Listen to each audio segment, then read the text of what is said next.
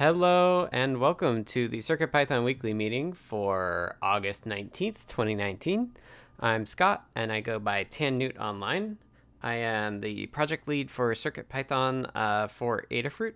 CircuitPython is a version of the Python programming language that makes it really easy to use tiny computers called microcontrollers. It runs on a wide variety of devices that range from $9 a piece up and up. This meeting is our weekly check-in with our community, all the folks that are working on CircuitPython. It's a chance for us to sync and understand all the different aspects of what's going on in the community. It happens on Mondays at 11 a.m. Pacific, 2 p.m. Eastern on the Adafruit Discord server. If you want to join that Discord server, we'd love to have you.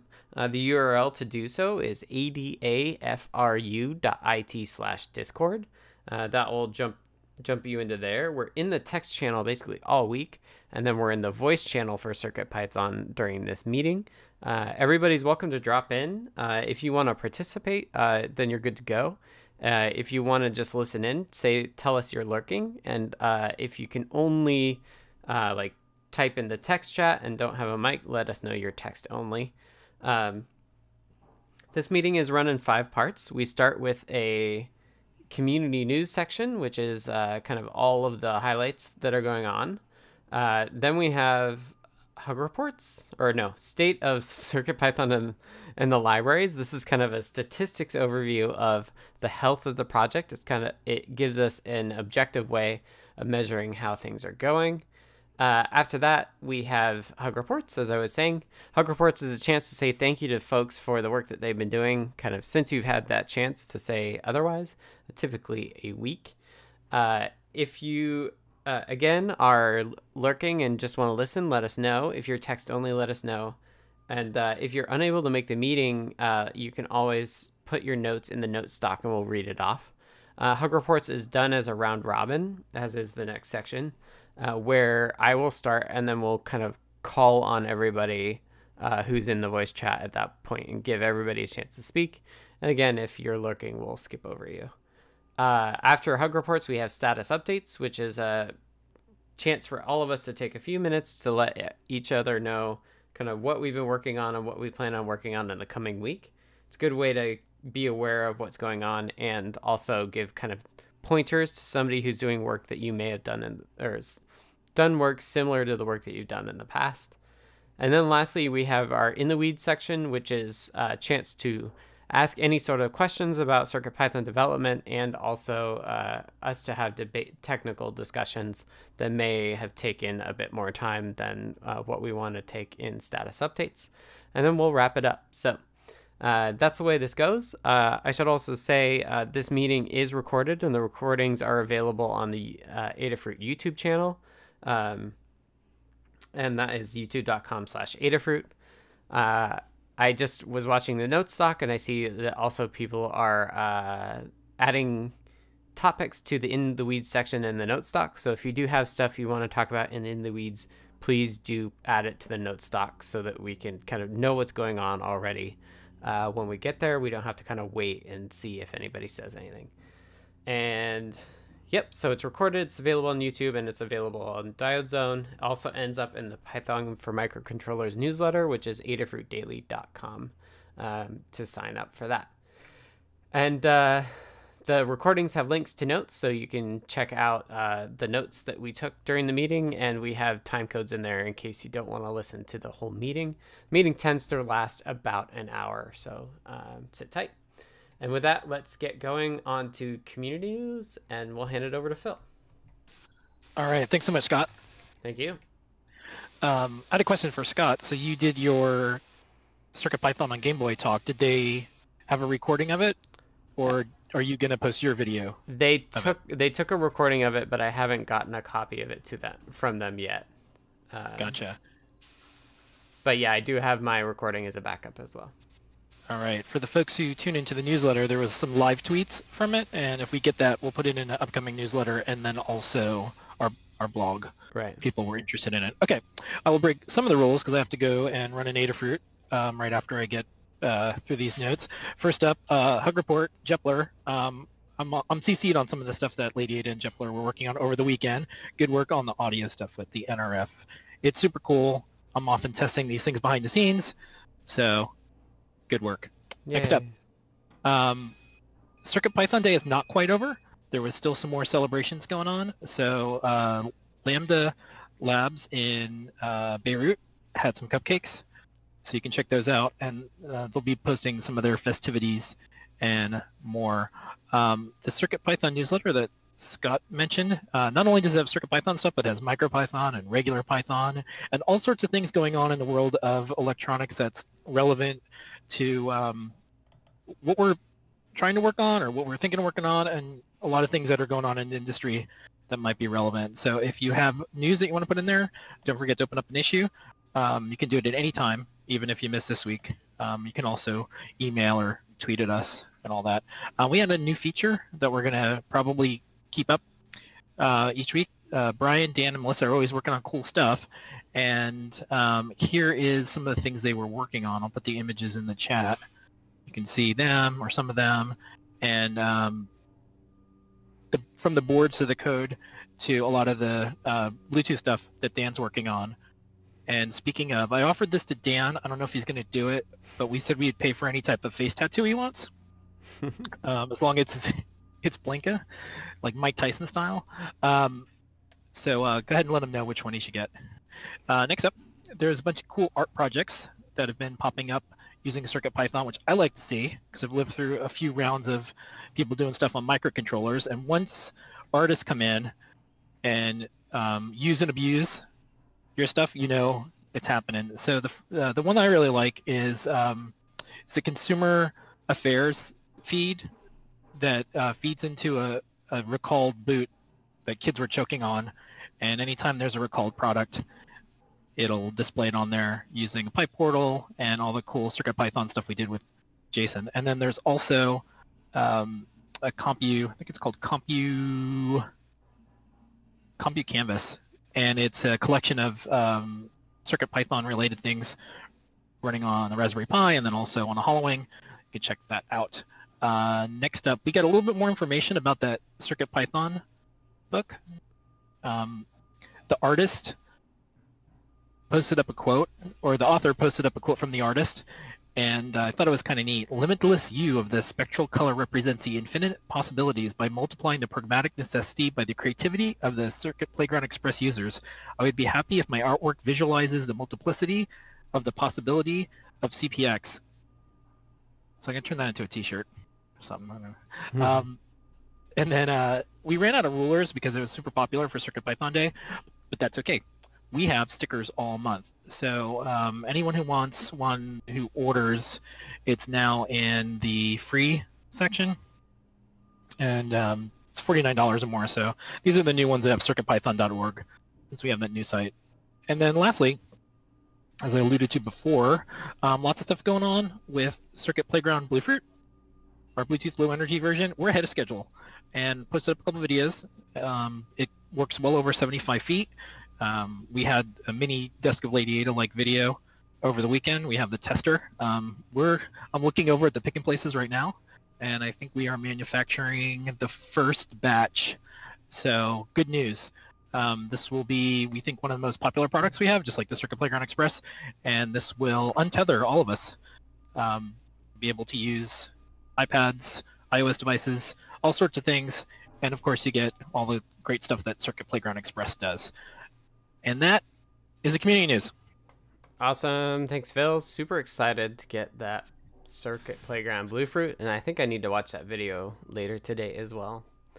Yeah, it's kind of neat that we ran out of Adafruit when we were doing the testing. I couldn't go back any further because we were so far away, and that's unoptimized. Yeah, it was neat. We were all the way across the building. So, all right. Oh, look, Cater has a vote for Dan to get the face tattoo. Just saying. All right. Awesome. Bye-bye. Thank you. All right. And with that, that's community news. Let's move on to the state of CircuitPython and the libraries. I'll take a time code here. Overall, we had 23 pull requests merged. from 10 different authors. Devo is new. Dario 7 is new. Albertrand DC, I think, has been maybe once or twice, along with Japler and Cogliano are kind of new folks as well. So thank you to all the new folks. We had 6 reviewers. Shout out to Matt Land in particular for doing that. And as always, we're looking for reviewers. It would be awesome if we had just as many reviewers as authors, but typically we do not. If you want to get started reviewing, take a look at a change and just look it over, see if it looks okay to you. If you have the hardware, test it out. It's really handy if you just say like, oh yeah, I tried this on the hardware and it works just fine. That's really helpful. So if you want to get started contributing to CircuitPython, so that's a great way to do it. Issues wise, we had 11 closed issues by 7 people and 11 opened by 10 people. So we're net 0 on issues, which is great. And yeah, it's good. I think we are tending upwards a little bit, but let's just we're doing it very slowly, which is good. So let's keep trying to be ambitious and keeping pull requests closed and issues closed as well. Overall, if I had to summarize where we're at with CircuitPython, 4x is in a good spot. And 5x is coming very, very shortly. We're looking to have the first unstable release this week.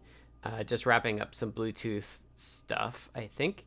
And so people should see that coming as the first 5x unstable release. It will probably be an alpha because things will still change.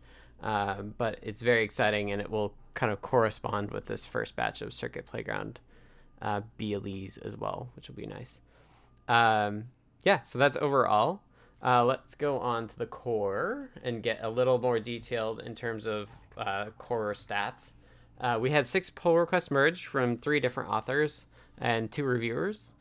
We have 17 open pull requests, which is probably the highest number we've had in a while. So let's try to get that number down. I think we were as low as like 6 earlier in the last few weeks, or like the last month. So it's a good thing that we have lots of pull requests, because I think these are a lot of good changes, but we should make sure and keep working through them. Don't let them sit too long.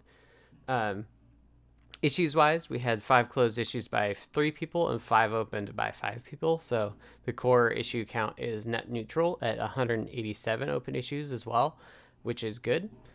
We have 7 active milestones. We have 2 for 4x and 5 for 5x. We have 10 open issues on 5.0.0, and we have 3 open issues on the bug fix for 5x, which are kind of like the most important, I think, the most urgent.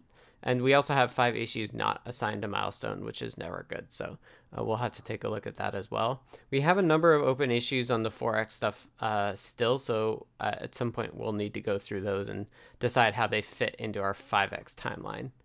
But yeah, that's where we are on issues. Downloads wise, we have them broken out in the notes by board. We only really have 1 release currently. We have 4.1.0 along with RC1 just as last week. And we've had 2,680 downloads on the stable release, which is good. We also have a breakdown in the notes doc about different languages, and I won't read those off, but you can take a look at the notes. And with that, I'll kick it over to Kattni for the library details. Excellent. Thanks, Scott. Mm-hmm. So in terms of the libraries, we had 17 pull requests merged by 9 authors. Devo 747, Dario 7, and Albertrand DC, Japler, and Cogliano all contributed to those PRs. And we had 5 reviewers, including Matt Land. So thank you to everybody who's been reviewing. And as Scott said before, it's an excellent way to get started with CircuitPython.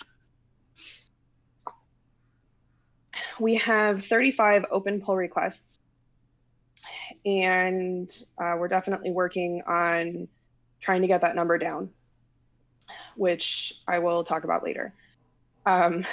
We had 6 closed issues by 5 people and 6 open by 5 people, putting us net neutral as well at 128 open issues. There is a page on circuitpython.org that is updated weekly where you can check out an expanded list of those issues. So all of them are included in one place across all of the libraries. And in the notes, we have 1, 2, 3, 4, 5, 6, 7, 8, 9 updated libraries in the past 7 days. So if you're interested in that, take a look at the notes doc to see what we've been working on. And that's where we are with the libraries. Awesome. Thank you, Kattni. Okay, let's move on to Hug Reports. I will take a time code. So Hug Reports is a chance for folks to say thank you to the to other people for the work that the other folks have been doing. It's a great way to both talk about what matters to us as a community and simply to recognize those folks who are contributing. So let's get started. I will start. And again, if you're lurking and haven't let us know, please do. Lurking means we'll just skip over you as we go around in this round robin. And again, if you end up missing a meeting, feel free to put notes in the doc and we'll read it off. So for myself, I wanted to just give a thank you to John Park, C. Grover, and Jeff Epler for finding and fixing a MIDI byte packing bug with TinyUSB. There was a certain type of MIDI packet that wasn't getting correctly sent over the USB stuff. So thanks to them for finding it, and then Jeff Epler doing the fix for it. Thanks also to Jeff Epler for filling in the gaps for the Circuit Playground BLE by adding PDM in support and the PWM audio out support. That was really, really critical. You can see the timing with the release of the first batch of hardware is just perfect. Like, we'll have a first version out for people this week as the first batch goes out. So that'll be super cool. So thanks to my last Hug Report is for Jerry N, who's been doing some of the really good debugging and investigation into getting a purple LED on the Pi ruler, which is really a weird failure case that we're not quite sure why it happens. And Jerry's been doing some digging into that. So thanks to Jerry for that. And with that, I'll circle around and go to Brent. Hello.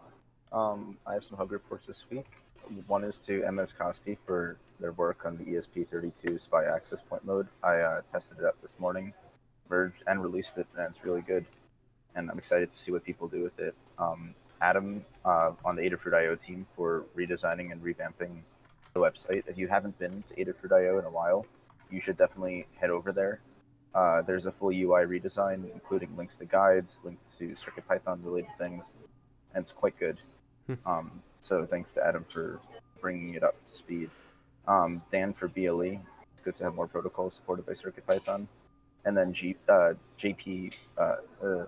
Padilla on GitHub for their work on PyJWT. It's always interesting to read other people's work when you're creating something, and their API provided inspiration for a CircuitPython JSON Web Token module that I have not released yet. And that's my Hug Reports. Awesome. Thanks, Brent. Okay, Carter and C. Grover are lurking, so we'll go to Dan. Okay, hold a second. I got to scroll back. So I'd like to thank Jeff Epler for doing like a bazillion PRs, some of which are new work, like PDM in and some other things for the NRF, some cleanup stuff that's been in the queue for a while, and some fixes like Scott mentioned, the MIDI stuff. It's really great work, and it's just fit right into our workflow tremendously. Thanks to Scott for his continuing work on Display.io. There's some PRs that I reviewed and then accepted, and then he reviewed my BLE pull requests, and they're now in the main line now. And thanks to Here Effect, that's Lucian Copeland, for his initial STM32 PR, which has the beginnings of I2C support and a bunch of support for very minimal ports, like with no USB even. So we're working on that together with him. And then thanks to Jerry for sort of being continuous testing engine. Whenever a new build comes out, he'll test it immediately and try it. And often catches things that we don't see and is always willing to submit an issue right away about something and give us a lot of details. That's really helpful. Thank you very much. Mm-hmm. Thanks, Dan. All right, let's go to Dave Brichetti. Hello, everybody. I'd like to thank Kattni for creating a new category for more advanced examples because I enjoy making them. Awesome. Sweet. Thanks, Dave. All right, Deshipu. So I haven't been paying much attention this week, but thank you to Scott and Dan for reviews on my PR. I really appreciate that. Awesome. All right, let's go to Jeff Epler. Hello. Well, first I wanted to thank Dan for some reviews on my PRs and also help with some trouble I've been having with Git. And I don't know, Dan, whether we have all those worked out yet with your help or if we still have to go back to that later today or tomorrow. And thanks to Limor for helping me out this weekend online with the PDM audio. Really cleared up some misconceptions I had and actually showed me that I was a lot closer than I was worried I was. And it was also very helpful to talk to Summersoft a couple of times about audio stuff because he had previously done work on the PDM in, which was lost, but still the ideas were there. Mm-hmm. And thank you for you, Scott, taking my joke pull request at least a little bit seriously. Anyway, yeah, and group hug to everybody because it remains the best online community that I get to participate in. Woot. Awesome. Thanks, Jeff. Okay, Jerry's missing the meeting, but I will read it off. Jerry says, hug report to Dan H. Congratulations on the release of the BLE Lib. Also, thanks for patiently helping me with several issues that turned out to be non-issues. And thanks to Adafruit for getting several stemma/quick breakouts out there. Nice to be able to daisy chain sensors. So that's from Jerry, who might make it later. But for now, I will read off for Josh. Josh says, my hug report this week goes to the team working on the Circuit Playground Express BLE version. It's going to open up a whole new way to interact with the Circuit Playground and CircuitPython. Thanks, Josh. And let's go to Kattni. All right, so I want to thank Dave Brichetti for submitting new examples to the Circuit Playground Express library repo and for being super patient about issues with PRs. We are stretching our current configuration with every one of these PRs, and that's great. But it also means that we have to do a lot of iteration, and Dave's been very patient with that, so thank you. I want to say a belated thanks to Sedacious for helping out with forums and so on while I was getting caught up with work after being gone.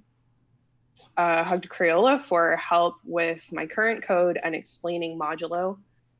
To Warthog9 for getting me set up with VMware.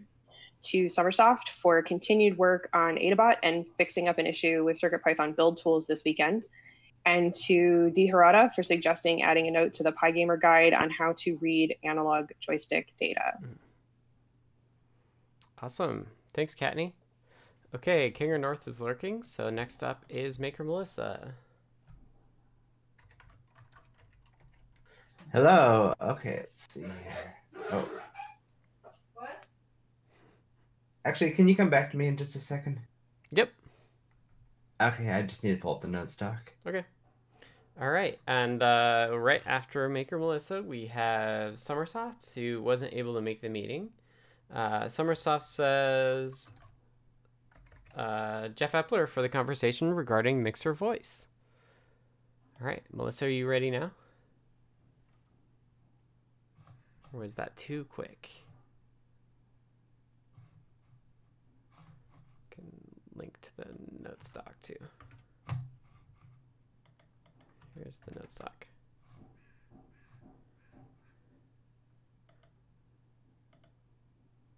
All right. Okay, I'm in here now. Cool. Okay. Go ahead. Okay, so I just wanted to give a hug report to you for helping me with getting the SSD 1351 display driver working again, and group hug. Yeah, and a pro tip for everybody: if you have displays that aren't working, tried lowering the baud rate, especially if they're on a separate breakout.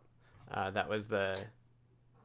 Yeah, I didn't even know you could lower the baud rate via that method. Yep. Well, the 4-wire baud rate stuff is pretty new. Yeah. Cool. Awesome. Thanks, Melissa. Thanks. Okay, let's go on to status updates. Status updates is a chance for us to talk about... so it's done as a round robin, just like Hug Report, so we'll go through the list again. And take a few minutes to tell us what you're working on, what you did in the last week and what you plan on doing in the coming week. And there might be some tips or tricks people can give you on what you're doing. I will start and take a time code. So 25:30. So this week there's a theme, and I forgot one of them too. The theme is I have to finish stuff that I started. One thing I had to finish, and the biggest task I have, is adding ePaper support to CircuitPython, and along with that, changing the way that display refreshing works. For OLEDs, it will not change by default, but you will now have the option of turning off the auto refresh for like other displays, and then the new refresh thing will make it easier to stay in sync with the frame rate too. For e-inks, for ePaper, you will have to explicitly tell it to refresh the display. If we do it automatically, we risk like getting you into a state where you have to wait 3 minutes until you're able to do it yourself. So we want to be pretty cautious with that. Last week, I also started.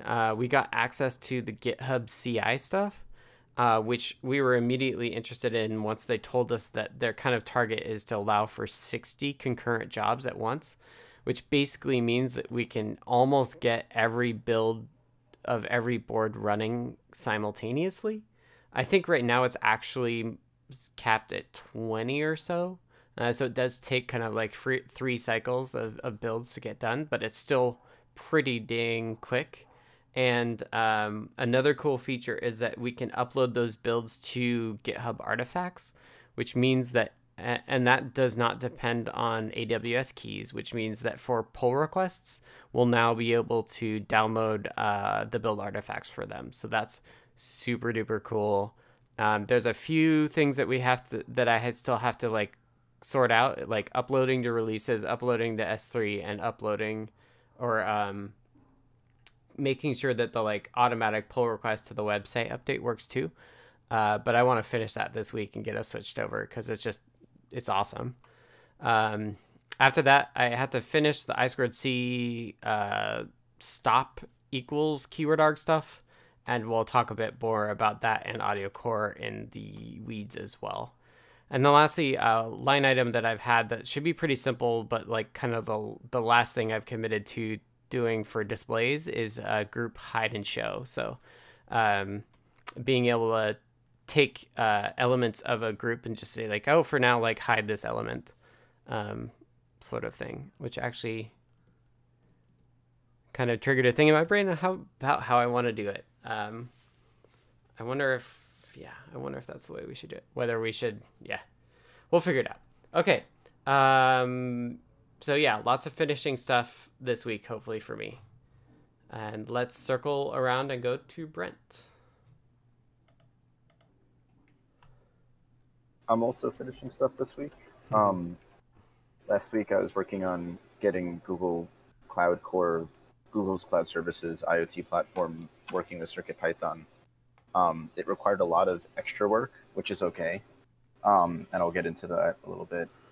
Built out a JSON Web Token JWT library this past Thursday and Friday to support authentication for CircuitPython devices with brokers or services that may use that as their authentication method. I've also been kind of hardening Mini MQTT for us. It's a really solid MQTT client now, and it's just getting better as I keep working with it. I've added a few release notes towards it, and the current release is really, really good and like very stable, which is great.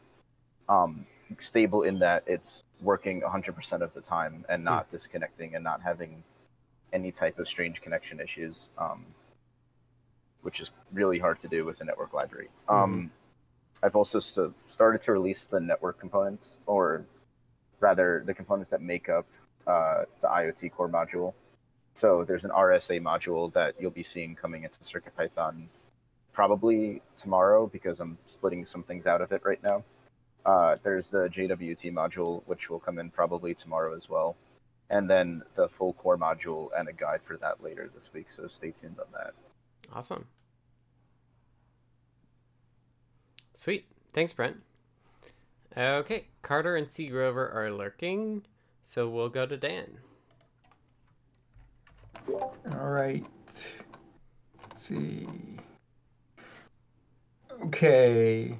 So as I mentioned in Hug Reports, Scott reviewed my BLE pull requests, one for CircuitPython and one for the BLE library, and I made some changes based on his suggestions, and they're now merged in.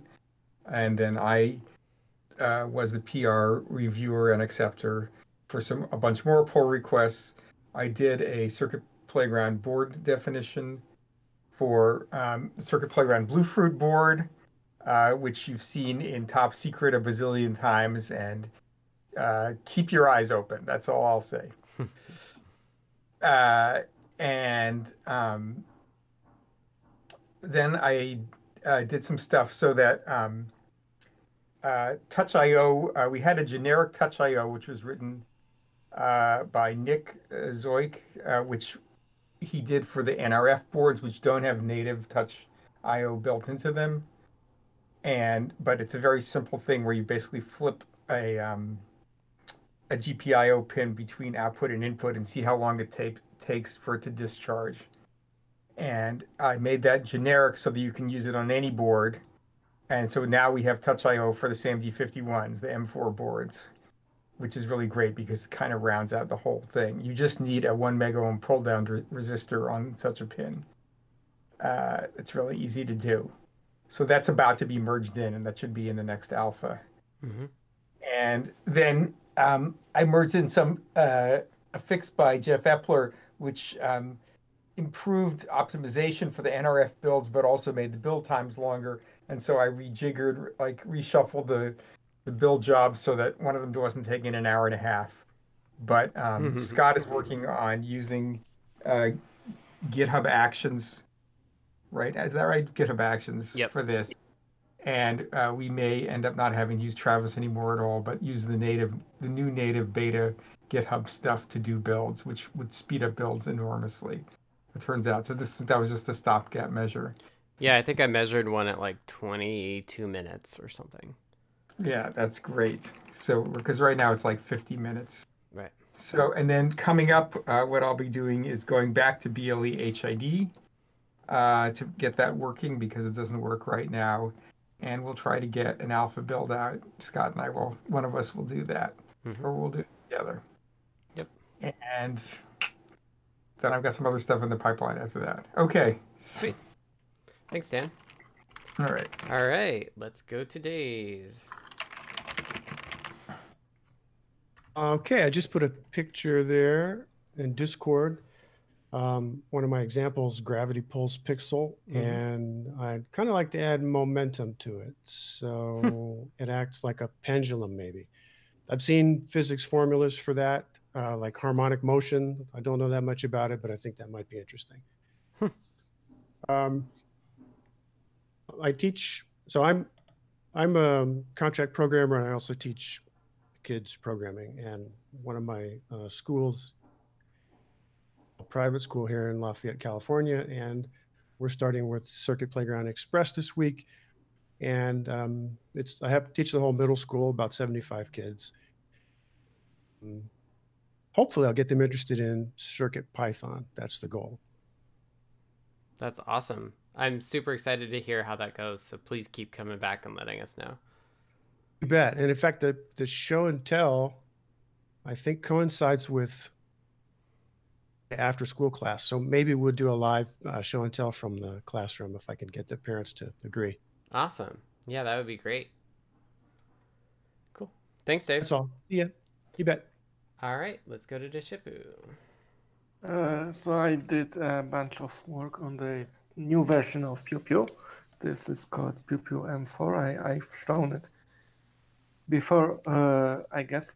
So now I have version 4, which has rearranged buttons and better case. This is a laser cut case and sound now with a piezo speaker. Mm-hmm. So I hopefully this is the final version. So I'm quite happy with the version 3 already, but some changes needed to be done. So it should come in about a week, all the PCBs and the new cases, and then I can show the version 3. Okay. I think I saw a picture on Twitter or something. It looked really good. Yeah. So this is one. So this is in the using the PewPew library. So it still has only 8x8 pixels in there, but of course the display is graphical, so you can actually replace the pixels with images of things that are actually related to the game you are writing, but you still only have 8 pixels, so it's still very simple to write those games. Hopefully that will work. We will see. Interesting. Awesome. Thank you to Shippu. Let's go to Jeff Epler. I realize I owe a belated hug report to you, Scott, because I remain super excited about the CI work. Can't wait to see that actually be deployed. And also, this may be more of a hug report than a status update, but thanks to Kattni, I'm apparently now a circuit librarian. I'm not exactly sure what my new duties are, but I hope to discharge them appropriately. Yeah, it gives you like write access to all of the libraries, basically, so you can do merges and stuff like that. As we alluded to earlier, the NRF PDMN stuff quickly reached a PRable state, and now I kind of understand why Phil and Limor were so interested in moving quickly on that. I'm glad I could furnish what was needed. But while doing the work on the PDMN, I did find a bug where PWM audio out on NRF always loops raw samples, and you can't disable it. I worked on several other issues. I got to learn about MIDI, which is good. I've always thought I should know about MIDI, but I didn't. I've tried to start doing more reviews because I keep hearing how valuable those are, and I hope to keep doing that. And I've been working on upstreaming one of the bug fixes that we found in CircuitPython, which was causing, I think it was an assertion failure error. And of course, it's always fun to work with Damien. And then finally, my actual fun project was with the PyRuler. I set one up to control my home media player, digital picture frame, and a Wi-Fi addressable lamp. So it's got one of the buttons is an Alt key, and then you can access 6 functions by pressing the other 3 buttons with or without the Alt. And that's just a USB HID device. In the coming week, I hope to finish up this new audio bug that I mentioned. And aside from that, I don't have any specific CircuitPython things that I'm working on. Okay. Yeah, I kind of assumed that you'll chat with Phil and Limor about next steps. So. Yes, I definitely will. Yeah, we'll keep you busy. Cool. Thanks, Jeff. All right, Jerry's missing the meeting, so I will read off Jerry's notes here. Jerry says, trying to understand why the PyRuler dot star comes up solid magenta instead of pulsing green. Good excuse to get JLink hooked up and remember how to use it. Still a work in progress. Spent a lot of time chasing what seems to be a similar dot star issue on the Gemma M0, but it appears to have been an isolated hardware issue on one board. I found an odd issue with the VEML 4040 I2C on the NRF 52840s, but it appears to be isolated to the VEML 4040 and the VEML 7700 and not a generic I2C issue. And this week, just keep breaking stuff, which is Jerry's specialty, and we fix it, and it makes everything better. So thank you, Jerry. All right. Josh, do you have any text updates? 3929. Josh says, this week I've been working on an offline version of EduBlocks as it's been heavily requested by multiple people. For now, I've only got it working on Linux plus the Raspberry Pi, and hopefully Windows and Macs when I learn how to do installers for them. It'll include offline support for CircuitPython, so you can code on your CircuitPython compatible device in block format without having the internet. That sounds super handy. Thanks for dropping in, Josh. Super happy to have you here. All right, let's go to Kattni. Okay, so last week started redoing the MicroPython watch guide in CircuitPython and immediately ran into a bug in CircuitPython with I2C and OLEDs.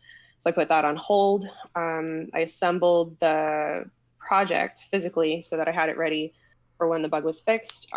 Started looking into a linting guide that I will be doing. Eventually tested the bug fix for CircuitPython, I2C, and OLEDs. Completed, once that was in and merged, I completed the code rewrite. So that is now done. And I started on the CircuitPython code page in the guide. The guide already exists. Obviously, it was a project designed for MicroPython, but we are redoing it now that OLEDs are supported in Display.io. So I will be just doing a code page, and then since it's a 3D printed project, Noah and Pedro are going to be redoing the rest of it, and they're super excited about that because it's one of the earlier guides, and they're looking forward to redoing that in CircuitPython. I also set up a Windows VM. This came out of the fact that installing Pylint is different, obviously, on Windows than it is on Mac and Linux. So I need screenshots for both, and my Windows machine is still not set up from the move. And I figured it actually makes more sense to just have it all locally for stuff like screenshots. So got that set up. This week, I will be finishing the CircuitPython page.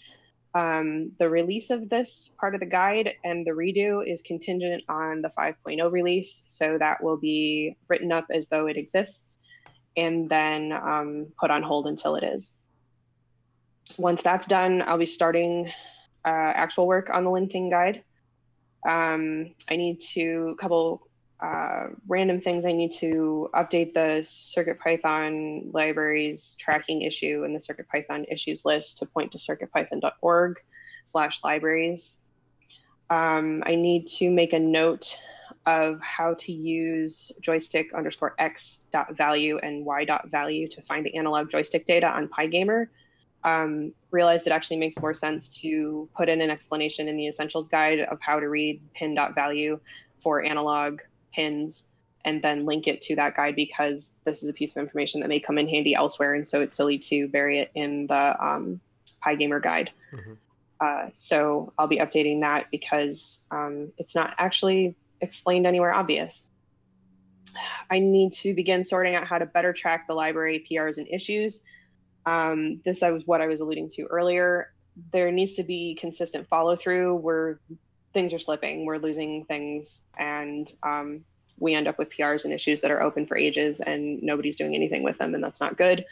There needs to be multiple people involved with this. It's not going to be something that I'm going to do entirely moving forward. I am going to sort out coordinating how we're going to do it, and then make sure that we get more people involved. We need to update AdaBot to better facilitate this, and I'll be talking to Summersoft to figure out how best to go about updating AdaBot and getting that information somewhere that we can get to it, and with more information about how long it's been since an issue's been touched and that kind of thing. And we talked earlier about utilizing tags and labels so that we can actually mark enhancements and things that are not, not bug fixes, things that don't have to be addressed immediately as such, so that we're not going, oh, there's this one that's been open for 40 days, but it's like an enhancement that's, a year down the road. Right. That's fine, but it needs to be somewhere and not in our please fix this immediately bucket. Right. So that's a bunch of stuff we need to talk about. And then lastly, hopefully I will be setting up the replacement new laptop. The first one, the graphics card failed on it and had to be returned.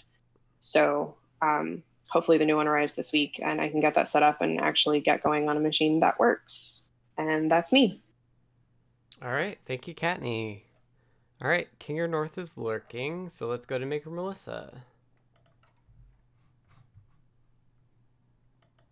What? Hi. Just a second.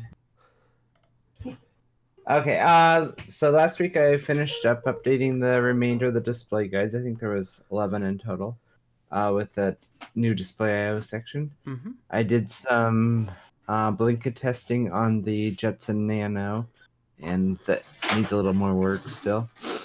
I started a new Adafruit I/O message panel guide, and I updated the display text for the PyPortal example to work on the latest stable build. Ooh, thank you. This week I'm gonna finish the message panel guide and start working on a guide for getting TensorFlow running Raspberry Pi 4 and anything else that comes up. Sounds great. Thank you, Melissa. Yeah, thanks. All right. And last but not least, we have Summersoft, who was not able to make the meeting, but put a bunch of notes in here. So I will read those off. Summersoft says, last week on the Mixer Voice PR. Oh, that's right. Not last but not least. We've got one other person after this. For Mixer Voice, for Summersoft says non-DSP versus DSP capable functions. At Jeff Hepler's suggestion, I've dropped efforts to accomplish / fix non-working assembly DSP functions in favor of using C functions. My ears and eyes cannot discern any lag in using the C functions compared to the assembly. Regarding 8-bit signed versus 16-bit unsigned, last week I asked about not supporting these formats, which received agreement. During our conversation, Jeff Hepler also pointed out that raw sample allows both of these formats. Worked through some test scripts for this, and the functions seem to be working properly on an M4. Need to test it on an M0, and then should have a PR in, which is awesome. CircuitPython build tools fixed a bundling issue with an examples subfolder containing the word examples in the name. Example. It's a examples / advanced _ examples. Basically, the subfolder path would be truncated when building the path tree, causing the bundle / zip functions to cough up a not found error. And this week, more Mixer Voice work. So thank you, Summersoft. And actually last, we have a status update from Tammy Makes Things. Tammy says, working on a script to automatically update CircuitPython devices with the latest UF2 and latest libraries, with more details to come. Awesome. That's great to know. We just asked somebody to work on that as well, so I will coordinate with Tammy. And that's status updates. So the last section we have here before we call it a week or a meeting for the week is our In the Weeds section. In the Weeds is a chance for folks to have longer form discussions about topics they want to discuss. If you have a topic, please pull up the notes doc and add it to the list. We have 3 items currently, but we're happy to handle or talk about more of them. So let's kick it over to Dan to start. Okay, I just wanted to, I've gotten some call for some sort of short-term features, and I'm trying to figure out which release to put them in. Mm-hmm. And specifically, there's some utility classes, bin, ASCII, and hashlib, which would have been useful for the RSA implementation for the Internet of Things work that Brent is doing. He ended up with Python versions of those. It would work. They already exist in C form. They just weren't turned on. And so that's an example of something that we could turn on in 4.x, especially since the target for a stable release for 5.x is probably, a relatively far ways out. Right. So I could implement those in 4x and we could make another 4 release. And then the other thing that was true was that Bill Binko, AT Maker's Bill, has a need for a custom USB HID descriptor to support the Microsoft adaptive controller for Xbox, XAC. And I have an idea about a simple way of doing that. And that's also, he could make his own fork, but this could also be a step toward making this a feature. We have an issue for this open already. So those are both things where And we have some other outstanding issues in 4.x, which we've neglected. Right. I'm not sure how important they are, but so I think the question is whether can people think of other things that might go into 4.x or bug fixes they would like to see in a stable release? I know that a number of the PRs I did would apply to 4x. I'd have to go back and review them, but I would be happy to make older versions if we are going to make a release. Okay, yeah, like for instance, or the touch stuff that I did, or right, there's some other. I don't think we're going to do. I think we're going to push for the NRF releases. I think we'll push people toward 5. Right. I don't really want to backport BLE or NRF specific stuff. Right. Oh, definitely not. Yeah. Yeah, I would kind of say, like, if it's really minimal work, it's fine to backport. Like, turning bin ASCII and hashlib on. Like, ideally, we would switch it to the shared bindings and shared module model. Just for documentation and consistency. But that's probably more work than at least just turning it on for 4x. Well, I'll see how much work it is. I mean, that work has to get done sooner or later. So if I do it in 4.x, then I can merge it into that. Right, master. and that work is not hard work. It's just more work. Yeah. So I would say that for it. I think, I think it would, like, in general, I like us to focus on something that we're working on.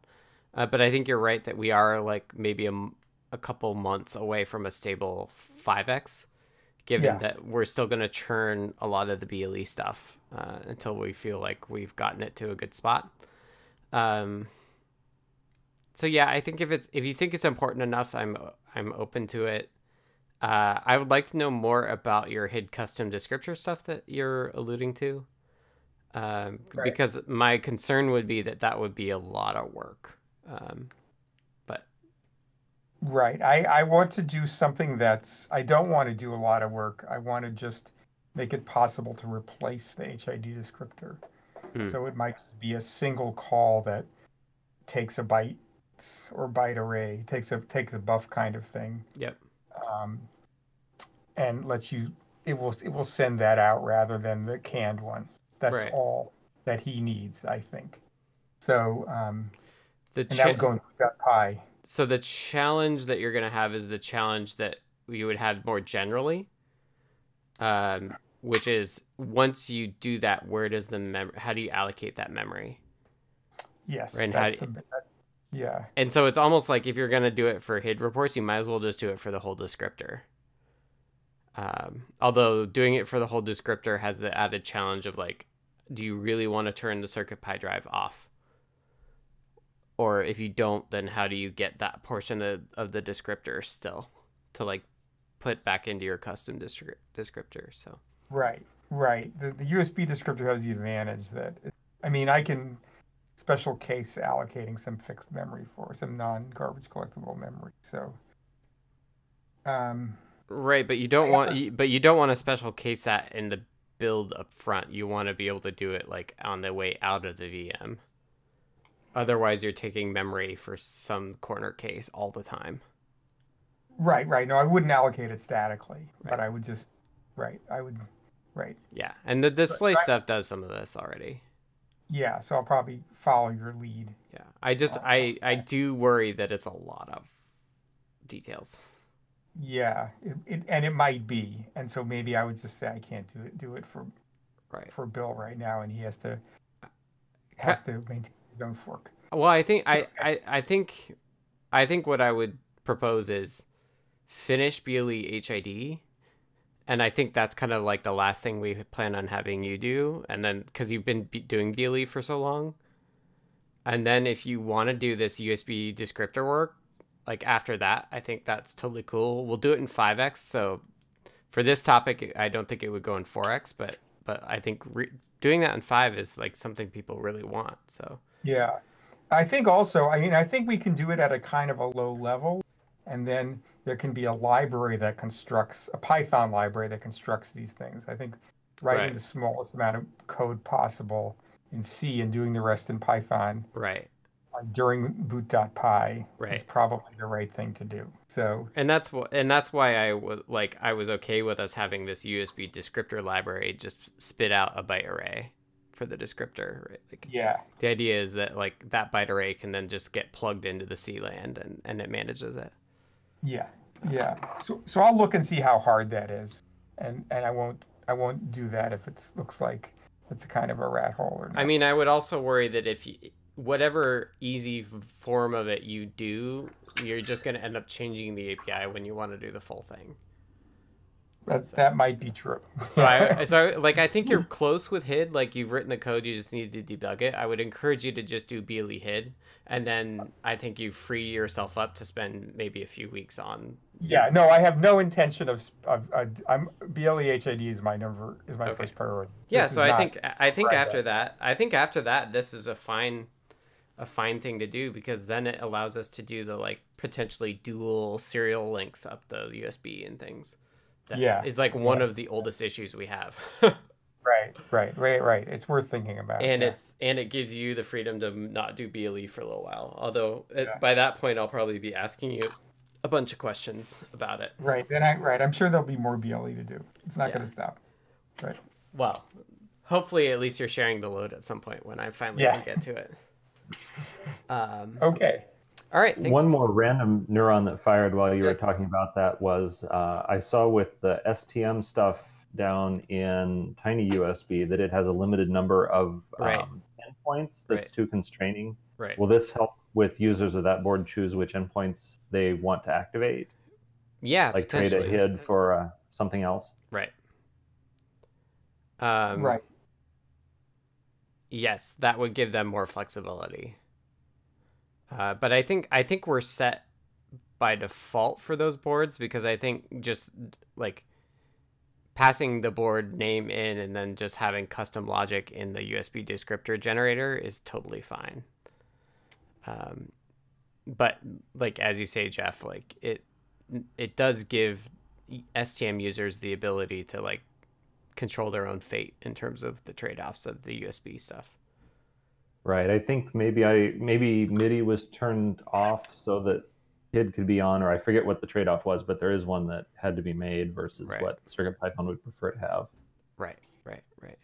And we're totally going to get, we'll even hit those boundaries of like the NRF and the SAMD. Well, maybe not those, but like as we implement more USB classes, like I'd love to do audio and video up the USB link. Like potentially we get ourselves in a state where we simply can't do all of the different things that we support all at once, like we currently can. So yeah, I think that's good work to do after the BLE HID stuff is in. And the pairing is there as well. Or bonding. Bonding. BLE HID and then bonding. Yeah. Right. Cool. All right. Okay, I want to talk about so you're good, Dan? Yeah. Yeah, I'm fine. That's it. That's enough. Okay, so the other thing I wanted to talk about was kind of our policy on breaking APIs. So this has come up twice with 5X. It's come up once for the move from Audio I/O to Audio Core for raw sample wave and mixer. And Jeff has a pending PR that will put those both in Audio Core and Audio I/O. And then the other one was that I have this pending PR for removing the stop keyword arg to I2C write as a way to force people to use the write then read into that I added, which is the one that like Linux can actually do. I think I've been pushing back to just break things and fix the libraries as it comes up. But other people have been pushing back and saying like, no, we should really like for one major release, we should support both so that libraries don't have a hard time. And I'm starting to realize that is a decent approach, because if you don't do that, if you be kind of cutthroat, like I was saying, like you're going to end up having all of this try except stuff all over all of our libraries, which is kind of like handling that cross compatibility, like cross version compatibility in a distributed way, which is kind of bad because like once you want to clean it up, then you have to clean it up everywhere. So the question I have is, and the idea that I had was, what if we actually backport new APIs to our existing stable release, rather than keeping rather than having 5x support both new and old APIs, we actually backport new APIs to 4x, get people to update to the latest 4x, and then 5x can remove the old way of doing it. And that allows us to basically say, like, all our libraries, like we tend to have two releases, right? We have a stable release and an unstable release. Like, and we can always keep our libraries working with both of those things. So like in our case now, it would be both with 4x and with 5x. So there's two ways we could do it. We could do it so that libraries support 4x and 5x, but then they wouldn't support 6. Or what we do is we wait and we support, and 5x supports both things, so that like 6 is what we would actually remove it, if that makes sense. And I think that's the trend we've been going, where like 6 is where we actually remove stuff. But I'm wondering if we should if it's actually better to backport new APIs to 4x and then remove it in 5, because that just means that we get it all done sooner. How long do you expect 4x to be stable? A few more months, because then 5x will be stable. Right. No, that's what I'm asking. Like, is how long, if we're backporting, how long are we expecting to be supporting both?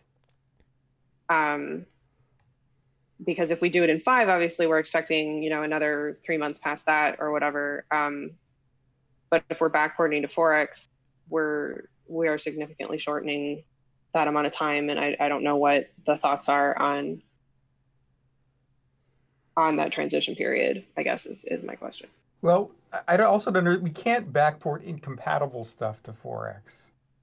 You can backport new stuff, but to drop the stop argument, for instance, that's not. Right, but the new thing in that case is supporting the write to then read from call. Right. So that's what we would port back. Another issue that another way of solving this, and we have to invent a new mechanism, is that we could have libraries whose compatibility, we can have multiple releases of libraries, so that the 5x, right now the library version numbers don't correspond, and I don't think they necessarily should. Right. But the point is that just like in PyPy world or something like that, you can say like, well, module B needs module A, but it can't be newer than such and such. Right. Something like that, so that it's like it's a prerequisites list, and we don't have any mechanism right now in the library world to say, well, this library is compatible in this way with these versions, or it is compatible with these versions that is not upward compatibility, so that for instance, you can say, well, library version 1.0 in this library is compatible up to 3.x, version 2 is compatible up to 4.x, and version 3 is compatible up to 5.x of CircuitPython. Right. And then we could build bundles that have the appropriate library, have the appropriate version, the latest version of the compatible library. So we'd have to like add another field in init.py or something, I don't know, somewhere. I don't know exactly how to do this right now, but I think that kind of, like, I already have that problem with the BLE library, that some people are going to be using 4x, and yet I have this version of BLE which is newer and incompatible, and I can only tell them in words right now which one to use, and I would really like it to be automatic, so that the right bundle contains the right version. Since we don't have package management, like it's sort of like poor person's package management, dependency stuff. So I think that's the ultimate solution, or I think that's another. Then you don't have to worry about this backporting stuff most of the time. You just have to say like, yeah, you just don't use a library that's newer than so and so, So, and it will encourage people to move up because they'll say like, oh, but I want that feature, so I'll upgrade, you know. So, and then you get them to upgrade everything at once. So this is, I think we might think about how to do that because we don't have that problem, but everybody else that does package management has this problem. So they've implemented some mechanism like this. Right. Like version pinning is the term usually. Right. I don't know exactly. Right. I don't know the terminology, but you know, it's certainly true in Python or anything else. Right. That's why you have all this virtual environment stuff. Yeah. But I don't think it covers Python necessarily. No, but in like requirements.txt, you can say like the version has to be less than or equal to such and such, for instance. But that's only for libraries, as far as I know. I don't know if it covers Python runtime itself. Right. Well, there has been very little Python incompatible changes. Right. It increases recently. It's what? It increases recently. Like the latest release of Python has quite a bunch. So I think we are going to see a trend in there, and probably some solution to it as well. Mm-hmm. So I guess the point of view. Sorry, go ahead. I just had 2 comments on the original proposal that Scott made. One is about this backporting the new APIs to the old version. Well, we have the stable version because it's stable. If we start backporting things to it, especially like APIs, as long as it's simple stuff, then that's fine, I guess. But the point is it's tested and working. And if we start backporting complicated things to it, we end up with no stable version in practice. Right.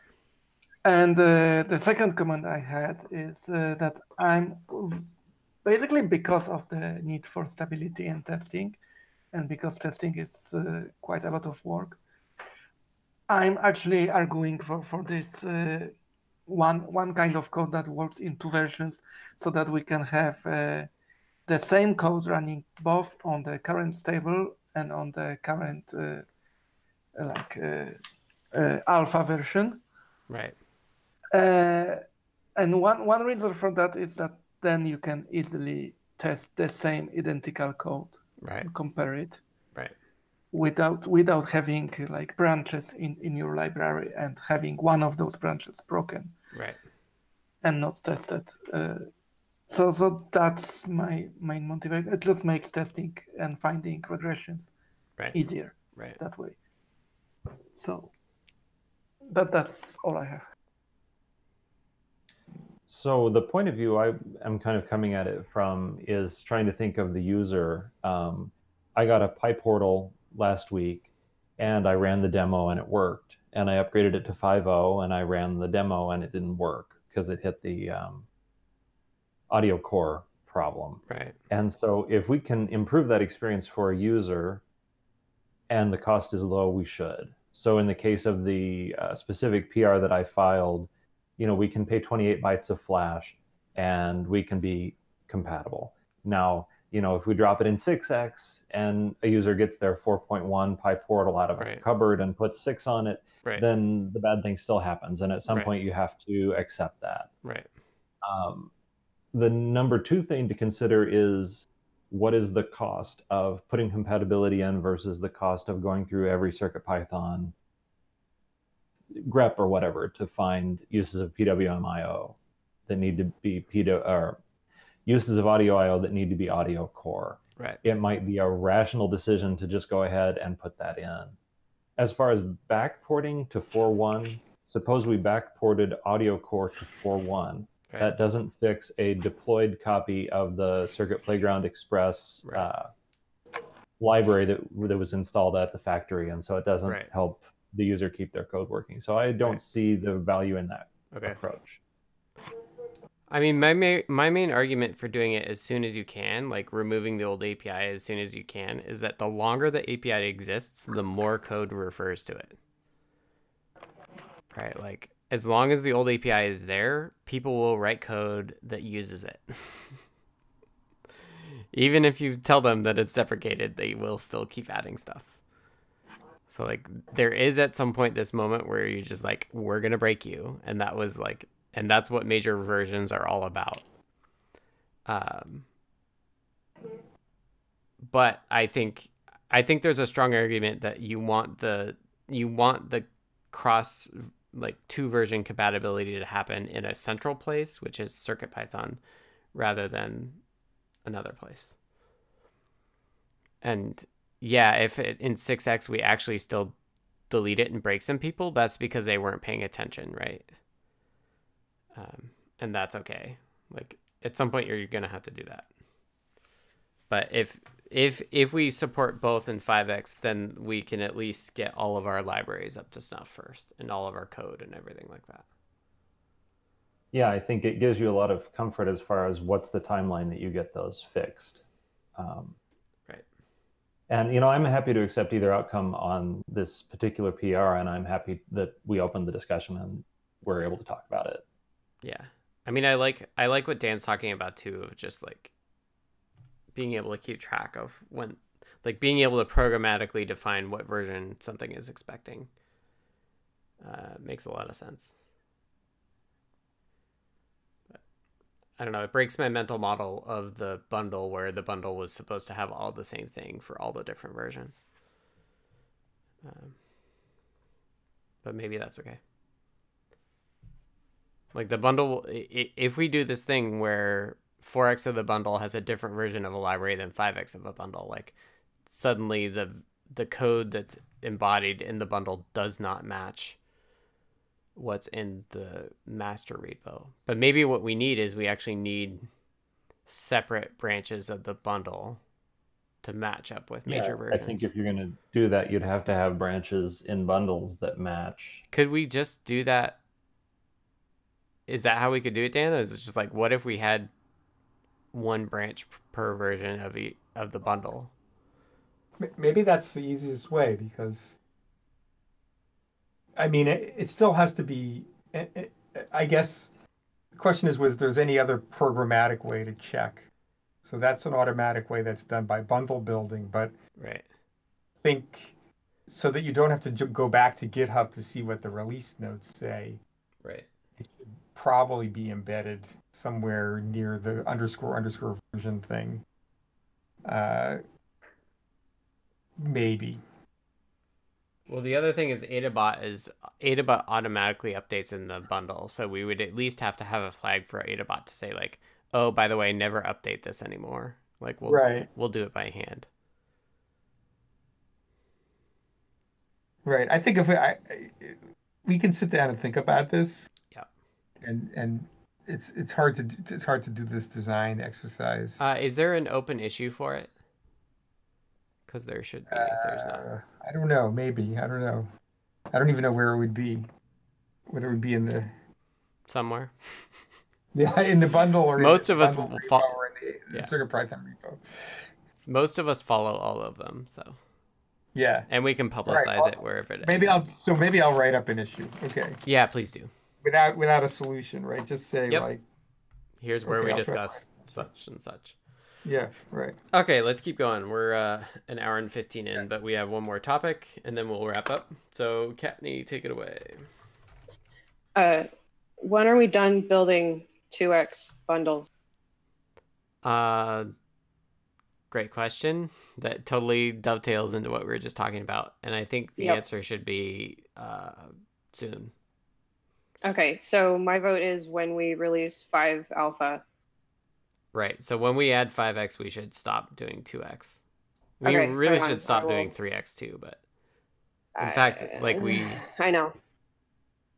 We should just stop doing 3x, right? Like, if we're talking about a policy of only supporting the unstable and the stable releases, like, we can always point people to the last, like, this is the hammer that does exactly what Dan's talking about, where it's like, if we just stop building the 3x bundle, Like the last built version is still there. Like people can still So- download and use it.